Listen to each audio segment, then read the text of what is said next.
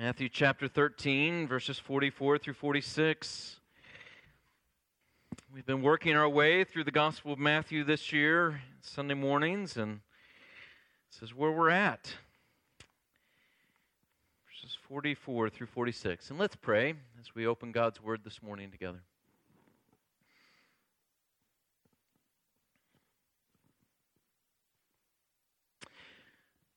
Our Father, we come with busy minds and busy hearts and busy spirits this morning. We pray that you would make us still and quiet in your presence. Confess that we are thinking about the things of last night or the things of yesterday, the things that are bothering us in the moment about someone in this room or someone at home or a family member we shall see later in this week or a neighbor or a coworker or a boss. Confess that we are distracted by the things that will be going on later this week. Confess that we are a weak people and it's hard for us to focus, especially in this age. And so we pray, especially this morning, that you would just quiet us in your presence. These things are not unimportant, but the most important thing is set before us, you. We pray that you would choose to reveal yourself to us this morning with your quiet, still voice. And that we would know that you've spoken to our hearts, that you've spoken to our minds and to our very souls with your truth. We stand upon your truth and want to hear your truth. Speak it to us, we pray today. In Christ's name, amen. Matthew chapter 13, verses 44 through 46. This is the holy, inerrant Word of God. The kingdom of heaven is like treasure hidden in a field, which a man found and covered up. Then in his joy he goes and sells all that he has and buys that field. Again, the kingdom of heaven is like a merchant in search of fine pearls, who on finding one pearl of great value, went and sold all that he had and bought it. And though the grass withers and the flower fades, the word of God is forever. Thanks be to God. Amen.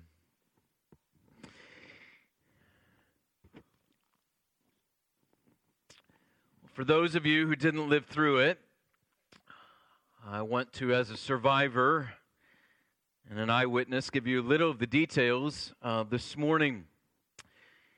It was everything that you heard that it was. I was only 6 years old, and I remember, though, that day will be etched in my memory, probably for the rest of my life. It was December 1983. And like the rest of American society, I witnessed and even experienced the Cabbage Patch doll craze. I remember my mom and I scheming and plotting to get my sister that thing that she could not possibly live without, a Cabbage Patch doll. Our town had been sold out of it for weeks. I remember all of a sudden on a December Friday night, we heard that there was going to be a special secret shipment of Cabbage Patch dolls to a Kay's Merchandise that next Saturday morning. And so we told no one. But everybody else seemed to know too. We got bundled up on that cold Illinois December morning and rose very early in the morning out of love for my dear sister. And we got there hours before the store opened, along with what seemed like the entire rest of the city of Springfield. And we stood for 2.5 hours outside in the cold before the doors opened. And then the doors opened, and it was like a gunshot had gone off at a marathon race. And I remember my mom taking my hand and my feet barely hitting the ground as a 6-year-old, and us running to the back of the store where they put all of these Cabbage Patch dolls in their yellow boxes, and we're fighting our way through the crowd, and we seized one. Well, she seized one. And I remember her handing it to me and me holding it up over my head like we had just conquered the world. We had it. This Cabbage Patch doll. It was so valuable, we had to have it. It's funny, but crazes like this happen ever so often. Think about the new Apple iPhone or the Elmo doll or the VW Bug when it was re-released or the Popeye's chicken sandwich of today. There's a craze. And so we read a passage like this, and it's not a difficult passage to understand, but let's try to make some sense of it, even so this morning. The kingdom of heaven here represents salvation in Christ Jesus and all the benefits that accompany Christ when we receive Christ, and the utter and complete value of Christ in this kingdom. We have two very short parables to illustrate this here in the text. In the first, the kingdom of heaven is compared to a treasure that is hidden in a field, which a man is walking along, and all of a sudden he stumbles over this treasure, finding this treasure, and so he goes out and he sells everything that he has so that he can go and he can buy this field and the treasure that is in it. The treasures have often been found in the ground in Palestine. This was not and is not such an uncommon phenomenon. Enemies would often come through that area of the ancient world, and it would be conquered over and over. Enemy would come and conquer, and then off it would go, and before you would know it, another enemy would come through that part of the world and conquer. And there were no banks.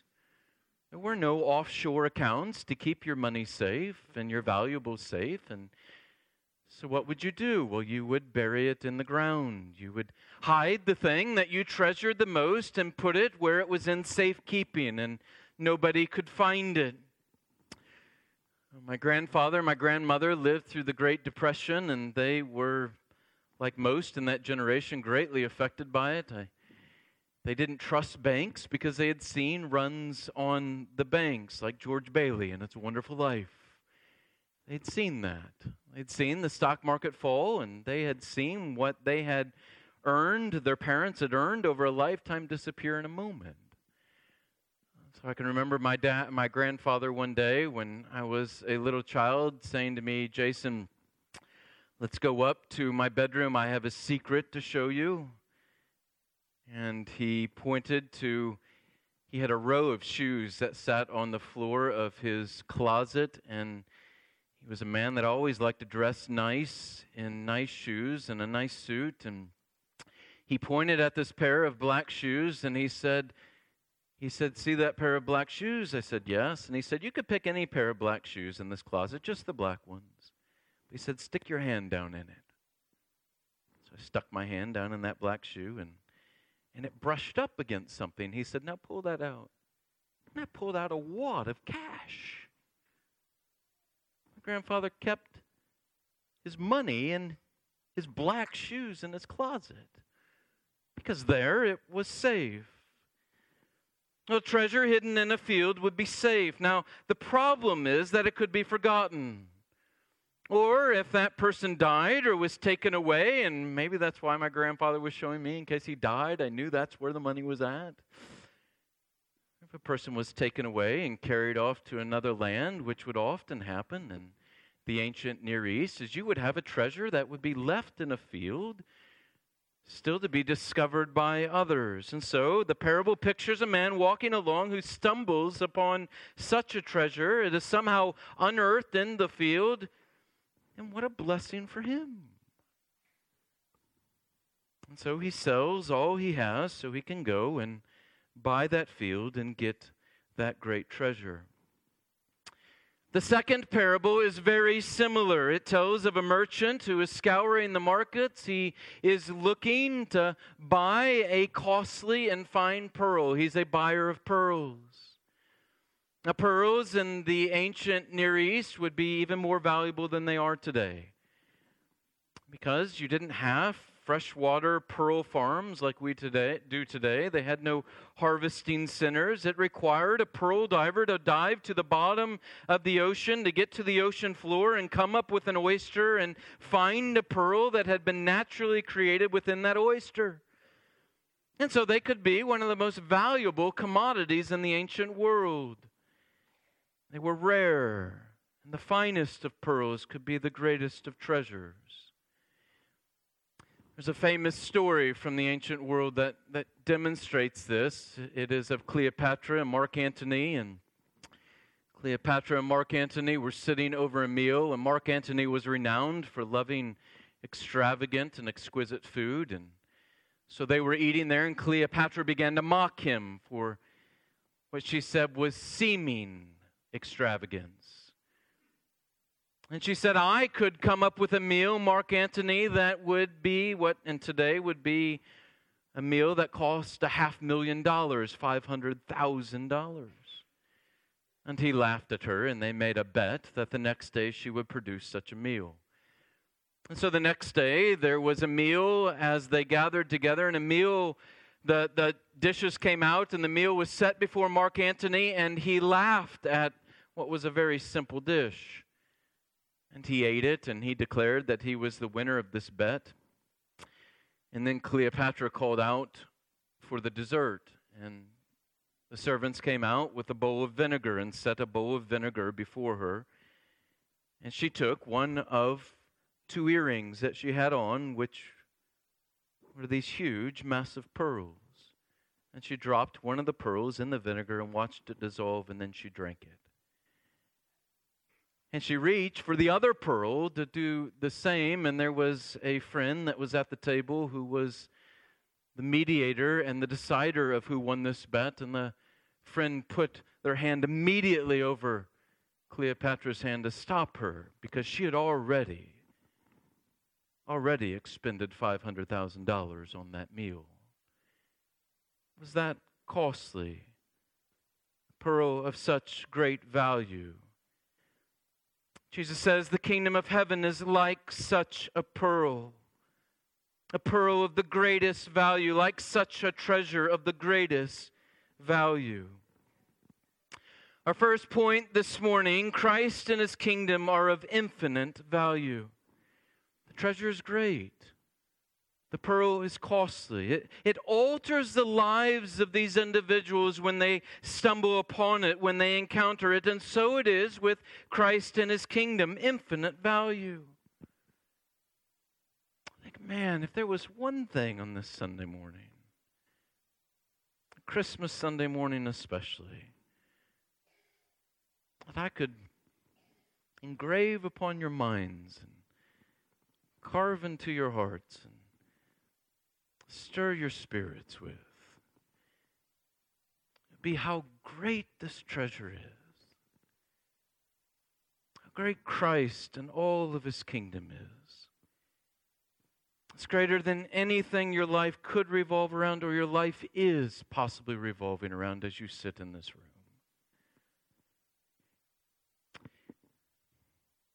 About knowing Christ, and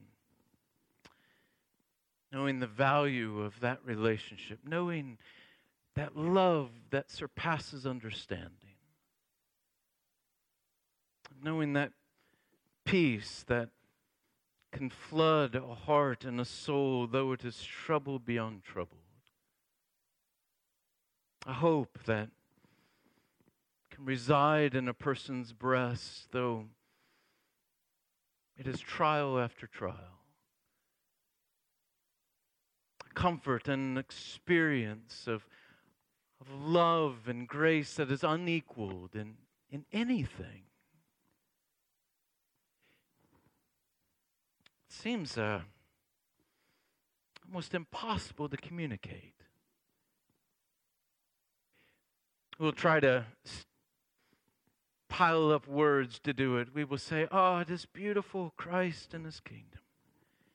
Say it is so great. If we're really having a good day, we will say it's glorious. Or if we are really trying to get to the bottom of it, we will use that most expansive of words. It is awesome. They just seem so feeble and so weak. No, this seems odd to hear this morning if you're outside of this kingdom. If you haven't come to faith in Christ. I understand that doubt. We value things that we can touch. We value things that we can see, like the treasure that's hidden in a field, though. The spiritual life, the blessings that come with the kingdom, that come with Christ, they are hidden. And so it's often mocked. It's often ridiculed. It's often made fun of. Like people must have thought that man was crazy for selling everything that he owned to buy a mere field. I think that probably if that man in that parable had a wife, that wife would have been worried. If he had kids and they had any comprehension, they would have been absolutely afraid. It doesn't make any sense. And so the person outside of the kingdom of Christ doesn't understand. I can say that categorically. I know you don't understand. I've been there. Most in this room have been there. And though we may not ask it, we think it. How can they give up so much? You give up your independence to follow this Christ that died. You give up all these fun things in life. You can't entertain this sin any longer. That's a fun thing. Your money no longer is yours. You give so much of it away when you do this. You spend entire Sundays engaged in worship. There's football to watch. And your Saturday nights, you seem to retire early. So it's often mocked. We like religion, we just like it in small doses, with small demands. It seems a little fanatical. What is wrong with these people? And this is the hesitation that many have when they look at Christ and His kingdom. That there are aspects that we all find appealing about Christ. But if we're honest, that there's just a lack of being convinced that He is that valuable. His kingdom is worth that much. So you want to hedge your bets. You want to stick a toe in the kingdom water, but don't want to jump in till you know the temperature. In essence, you aren't convinced the treasure is that great and the pearl is of such value, and so you hesitate. And Jesus is saying through this parable, don't. You can't. You must not. Christ and His kingdom is of more value than you can possibly understand from without. Apostle Peter, when he is trying to describe it in Peter chapter 1, 1 Peter chapter 1, he will describe the gift in this way. He says it is an inheritance that is imperishable, undefiled, and unfading. He tries to do it by negation, because how do you do it in the positive? He says, look, it's none of these things. It doesn't diminish. It's not unfading. It is so wonderful. If there were infinite worlds filled with infinite riches, they would still pale in comparison to what the Christian receives in Christ and His kingdom. Here's a gift that never diminishes. It never fades. And yet it's of infinite value. But it's hard to understand from without. The Scriptures often present the gospel as light that has come into a dark world, and it's a right illustration, because We were all born by nature into this world as sinners. We sin because we're sinners. And we're all born into this world ignorant, and we're all born into this world groping around in sin and in darkness. And you might be offended by that. We're all offended being told that we're ignorant or that we're blind. John Newton, the famous writer of that hymn Amazing Grace, once used this illustration when he was writing a letter to someone about this very thing. He was writing about a blind man, and he said this. He said, imagine that there was an entire nation of blind men. And everybody in that entire nation were blind, and yet there were two people in that nation that had sight. They could see a rainbow, they could see a tree, they could see a flower in full bloom, they could see the light of the sun, but they were the only two in this entire nation of blind people. You're saying, how could they ever communicate a true sense of what satisfaction and what joy there is in having such sight? They could talk about it. They could describe it. They could try and convey it to those who were blind, but it would be close to impossible. And what would happen, we would expect, in fact, we could even guess what would happen is that two people that could see in a nation of blind people would at the very least be mocked. Most likely they would be ridiculed and declared insane. At the worst, they would be persecuted. Why? Because those who are blind cannot grasp the value of seeing and all that the eye is able to take in. They don't have a category for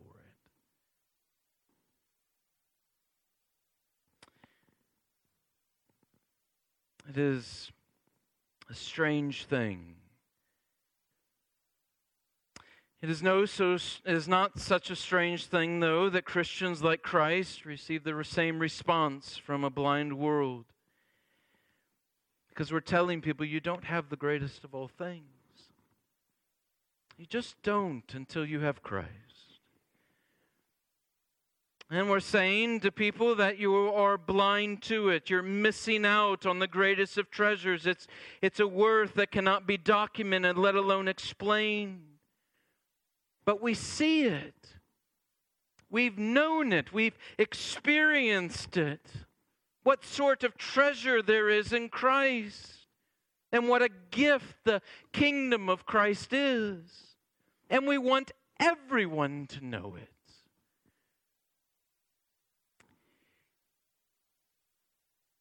I mentioned last week the faithfulness of those first 11 disciples going out, and you think of them going out into the world, and there is nothing of worldly gain that they secure. Not houses, not riches, not lands, not armies, not flocks of people following them.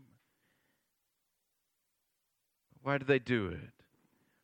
It costs them all their life, but John, why did they do it? Well, John tells us in 1 John chapter 1, he says this. That which was from the beginning, which we have heard, which we have seen with our eyes, which we looked upon and have touched with our hands concerning the word of life. The life was made manifest, and we've seen it, and testify to it, and proclaim to you the eternal life which was with the Father and was made manifest to us. That which we have seen and heard we proclaim also to you, so that you too may have fellowship with us. And indeed our fellowship is with the Father and with His Son Jesus Christ. And we are writing these things so that our joy may be complete. They've seen. They've heard.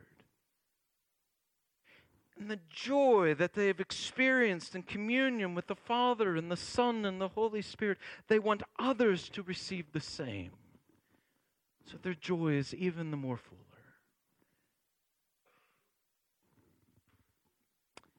The happiest people in this life are those who have the lowest view of themselves and the highest view of Christ. They know His value. They know what they are apart from Him, that they are blind and destitute and lost. They were blind, but now they see. And what they see has surpassing worth. What they see is worth giving up all for. And that's our second point this morning. Christ and His kingdom are worth giving everything for. The man sells all that he has to buy the field. The merchant sells all that he has so that he can get that pearl. All that they have. When you find something of such worth, you are willing to sacrifice everything for it.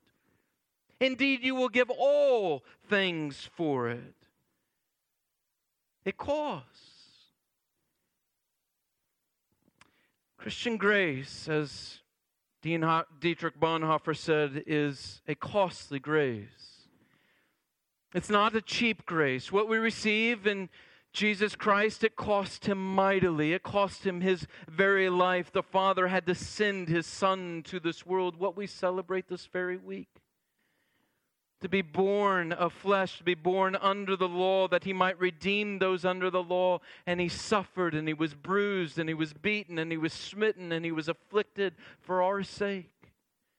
And then He died that ghastly death upon the tree. It was very costly, this grace. It was costly for our Savior. But there's a cost for us as well, and that's also why it's not a cheap grace. Notice that in both of these parables, the word buy is used. Now we have to be very clear about what Christ means here and what He doesn't mean. He, of course, does not mean that the kingdom or salvation or Himself are purchased by the Christian. No, that cannot be. Salvation is all of grace. From beginning to end, our salvation is of grace. The Son of God came into this world and lived and died for us. It is of grace. What you and I could not accomplish in and of ourselves, or even collectively together, He does for us. And then He extends that grace to us. God in His kindness sheds His light upon our darkened souls, and we are saved by that grace as we are given the gift of faith. It's a gift that's just received, that can't be merited in any way. And yet, you have this buy language in Scripture. Isaiah said the same thing in the Old Testament, Isaiah 55:1, "Come, everyone who thirsts, come to the waters, and he who has no money, come, buy and eat." How do we make sense of this? Well, salvation is a free gift. It's extended out to us. It's something we just need to receive, and yet it is said we buy it in the sense that when we come to Christ Jesus, we joyfully turn our backs upon the desires of the flesh. We allow nothing to hold on to us, nothing to prevent us from obtaining it. As Calvin once said. That's what happens, right? And famously, when the rich young ruler comes to Jesus. He gets a glimpse. He gets a glimpse of the treasure that Christ is. He gets a glimpse of all the glory that is there. He gets a glimpse of what the kingdom could be for him. He's on the verge. But he proves unwilling. He's unwilling to surrender and sacrifice all for Christ. As Bonhoeffer said, when Christ calls a man, He bids him to come and die. Is that we die to ourselves and we die to this world. remember sitting with a man over a decade ago. We met weekly for months and months. Sat with him week after week to study the Scriptures together and tell him about the glories of Christ and to share the gospel with him. And each week I would say to him, Christ died for sinners. Will you believe in the Lord Jesus Christ? And each week we would be back together sitting over coffee. And one week I remember pressing him very hard. I said, we've been reading the Scriptures for months together, and we've been discussing the gospel for months together. Christ died for sinners, and you are a sinner desperately in need of His grace. Will you place your faith in Christ? Will you do it today? And he gave me a categorical no. He said, no, I won't. I asked him why, and he said, the price I would have to pay is too great. It's a direct quote. The price I would have to pay is too great. He rightly understood that this is not a cheap grace. His family were all drug addicts, and he was a drug addict himself. And yet, in that family, he was the patriarch of that family. They all revered him and respected him. And they would often get together on Friday nights and Saturday nights at his house and abuse drugs together, and he was the life of the party. He was the one that everyone came to for advice. He was the respected person in their midst.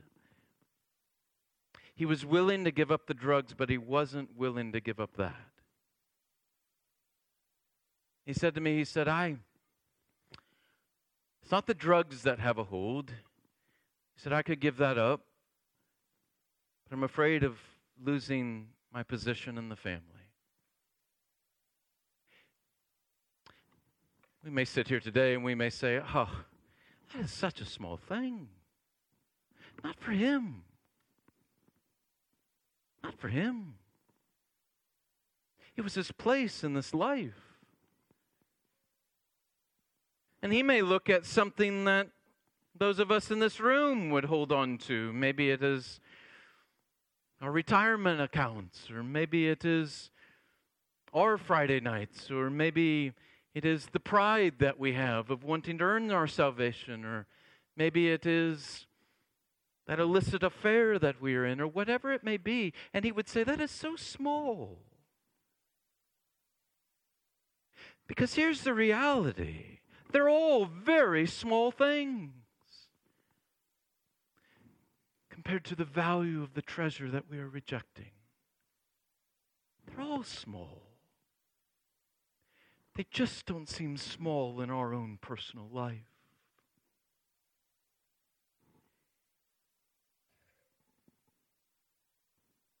In one very real sense, nothing else in the world mattered to that man once he stumbled upon the treasure. Nothing else mattered to the merchant once he found that one pearl of great value. They were willing to give up everything else for it. It became their singular pursuit. For the Christian, nothing has significance like Christ. For me, to live is Christ, the Apostle Paul said, and to die is gain. Why is dying gain? Because it just means more of Christ. For me, to live is Christ, and to die is gain. Now, Christ gives us many other things to enjoy. I'm going to enjoy some Christmas cookies this week. To be honest, I've enjoyed Christmas cookies this past week. But He gives us all kinds of wonderful things to enjoy. Our families, our marriages, our homes, our vocations, our vacations, our retirements. But Christ is to be our greatest treasure. And He is worth sacrificing anything Christ is making it clear. He's saying coming to Him isn't simply believing that He existed or liking His teaching. There were many disciples who would turn away from Christ when they had been following, as John records in John chapter 6. They could not abide anymore. As John tells us, after this, many of His disciples turned back and no longer walked with Him. They didn't know Him. They liked part of His teaching, but they didn't actually know Him. The Father hadn't opened their eyes, as Jesus says. It's not enough just to like some of His teaching. Nor is coming to Christ, receiving the kingdom, simply embracing the theology of the Bible with our minds and be able to articulate right doctrine. Neither is it simply coming to church on Sundays. It isn't being baptized or going to Sunday school class or having some feeling in some given moment or over some moment in our lifetime. It is surrendering all to Christ. It's going all in on Christ. It's leaving no chips in reserve, pushing them all to the center of the table. All in. For me to live is Christ. To die is gain.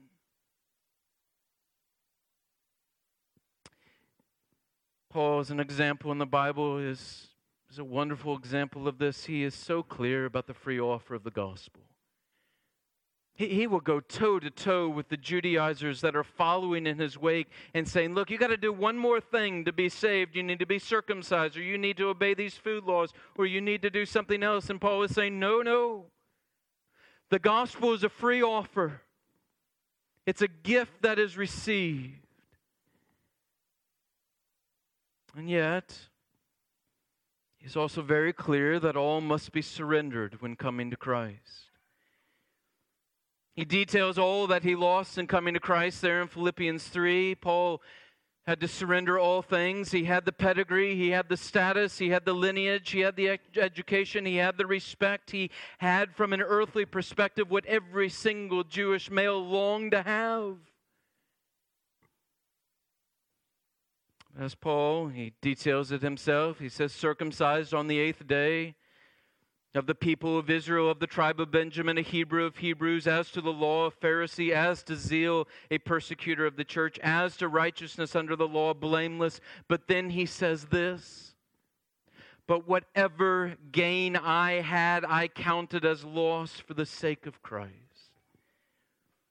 Indeed, I count everything as loss because of the surpassing worth of knowing Christ Jesus, my Lord. How do you explain it, the surpassing worth? He says, for His sake, for Jesus' sake, I have suffered the loss of all things, all things. Now, what does he mean? He was still a Hebrew of Hebrews. He was still of the tribe of Benjamin. It's not like those things vanished about his person. No. It was that he no longer valued these things. They no longer had a hold on his life. His life was now Christ. In fact, Paul says that he reckons all these things as rubbish in order that I may gain Christ. He counts them as rubbish. That word that he uses means excrement, dung, feces. That's what they mean to him when compared to Christ. Christ said, come to me, all you who are weary and heavy laden, and I will give you rest. It's a free offer. You just have to receive it. But he also said, if anyone comes after me, let him deny himself, pick up his cross, and follow me. As we come to him, we do so denying anything and everything else from having a hold on our lives. For the Christian to live is Christ. It's not easy. It's not easy in reality. But as a Christian, the Christian must be able to say that all could be stripped away. The respect I receive from others could be stripped away. My family could be stripped away. My wealth could be stripped away. Even my bodily health could be stripped away. And I could still confess that I am the richest person in all the earth because I have Christ.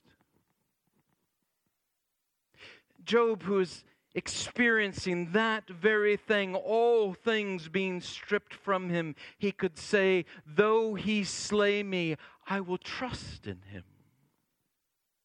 Because he knew on whom he had believed. And he knew that treasure.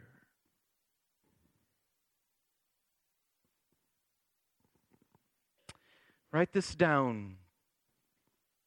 We lose nothing when we give up everything for Christ. We lose nothing when we give up everything for Christ. All the things we value in this life are slight compared to the value of Christ. Finally, on this Christmas week, make sure you found and received this treasure. And if you found and received this treasure, then don't forget the value of this treasure. So easily done. You'll notice that the parables, they're almost identical, but there's a big difference between the two of them. In the first, the man stumbles upon the treasure. In the second, the man is seeking after the pearl. He's looking for it. And people come in different ways to Christ and to His kingdom. Some stumble into what they weren't looking for. They weren't expecting it. Paul, when he's on the road to Damascus, he has this momentary, climactic, cataclysmic event with Christ. So it happens with some. It happened with the woman at the well who no doubt got up that morning and had no thought about Christ or His kingdom. And yet in that moment, as Christ encounters her at the well, her life is changed. And yet there are others that are looking, that are seeking. Like the Ethiopian eunuch who was looking for answers, reading the prophet Isaiah and wondering what this means, or like Cornelius who is on his knees and praying. They are searching for it. And there are those in this room this morning who have different experiences. Some have a dramatic, momentary, cataclysmic conversion moment. You could point to the day, you could point to the hour. Some of you can point to the minute. There are others. You were exploring every religion you could read about. You were asking questions. You were seeking answers. And Christ met you with the answers. Some were finding the world's never-ending treadmill of promises, wore them out. You kept chasing after the next sexual experience or the feeling of being loved or respect or the next financial goal or the next vacation or the next meal or the next experience of being a father or a mother or a friend or a homeowner or a retiree. But you eventually found out that you were running nowhere. And as Augustine famously said, you realize Thou hast made us for Thyself, O Lord, and our heart is restless until it finds its rest in Thee. And oh, how that merchant found when he found that pearl that he could rest. Others have grown up in Christian homes, and you say, I don't ever remember there being a day that I didn't know the Lord Jesus. Different experiences, but all found the same thing. That Christ and His kingdom is of surpassing value. You can't quantify it. You can't describe it. But He is your greatest treasure. And you would not give up anything in exchange.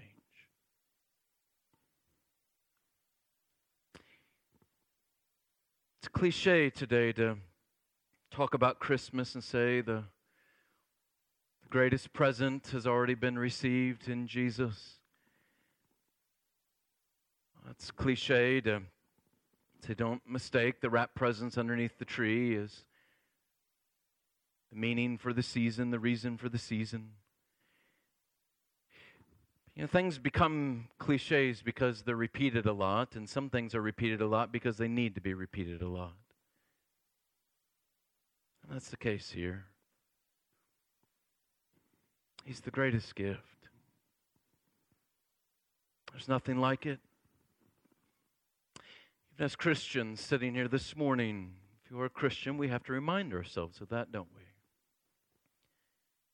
It's so easy. Our minds go traipsing after other things and caught up in other things. And we find more delight in the things of this world, of the things of our person, of the things of our friends and our spouses and our families and our work and our vocations and our vacations. And we value Christ, but that value just doesn't seem to burn quite as bright as it used to. And so we remind ourselves again, there is nothing like Christ or the kingdom of Christ.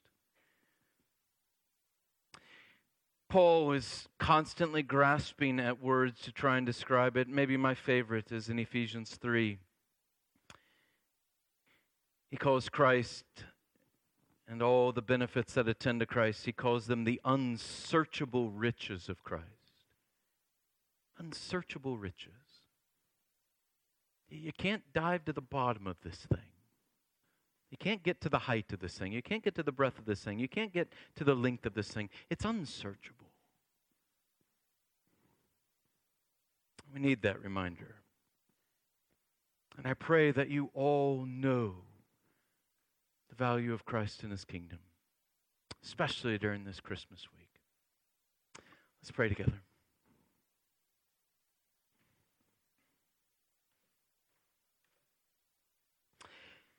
Our Father in heaven, we are thankful that you have given us the greatest treasure that we could ever imagine. And even as we say that, and even as we've spoken about it, seems so trite and so silly to even try and state it with words. That the very Son of you, God in heaven, God of God, light of light, very God of very God, our Creator, our Sustainer, was born in human flesh, born under the law to redeem those who are under the law, that we might be called sons and daughters of yours. What a gift. We pray that we would know this gift which surpasses understanding, the indescribable riches of Christ, and that we would delight in our Savior more and more day after day. And we pray for those in our midst that are still in darkness, that you would shed the light of your truth upon their minds and their hearts, that they might find Christ to be their all in all. May it be true of all of us in this room, that for us to live is Christ, and to die is gain, because it is only more of Christ our Savior. In His name we pray. Amen.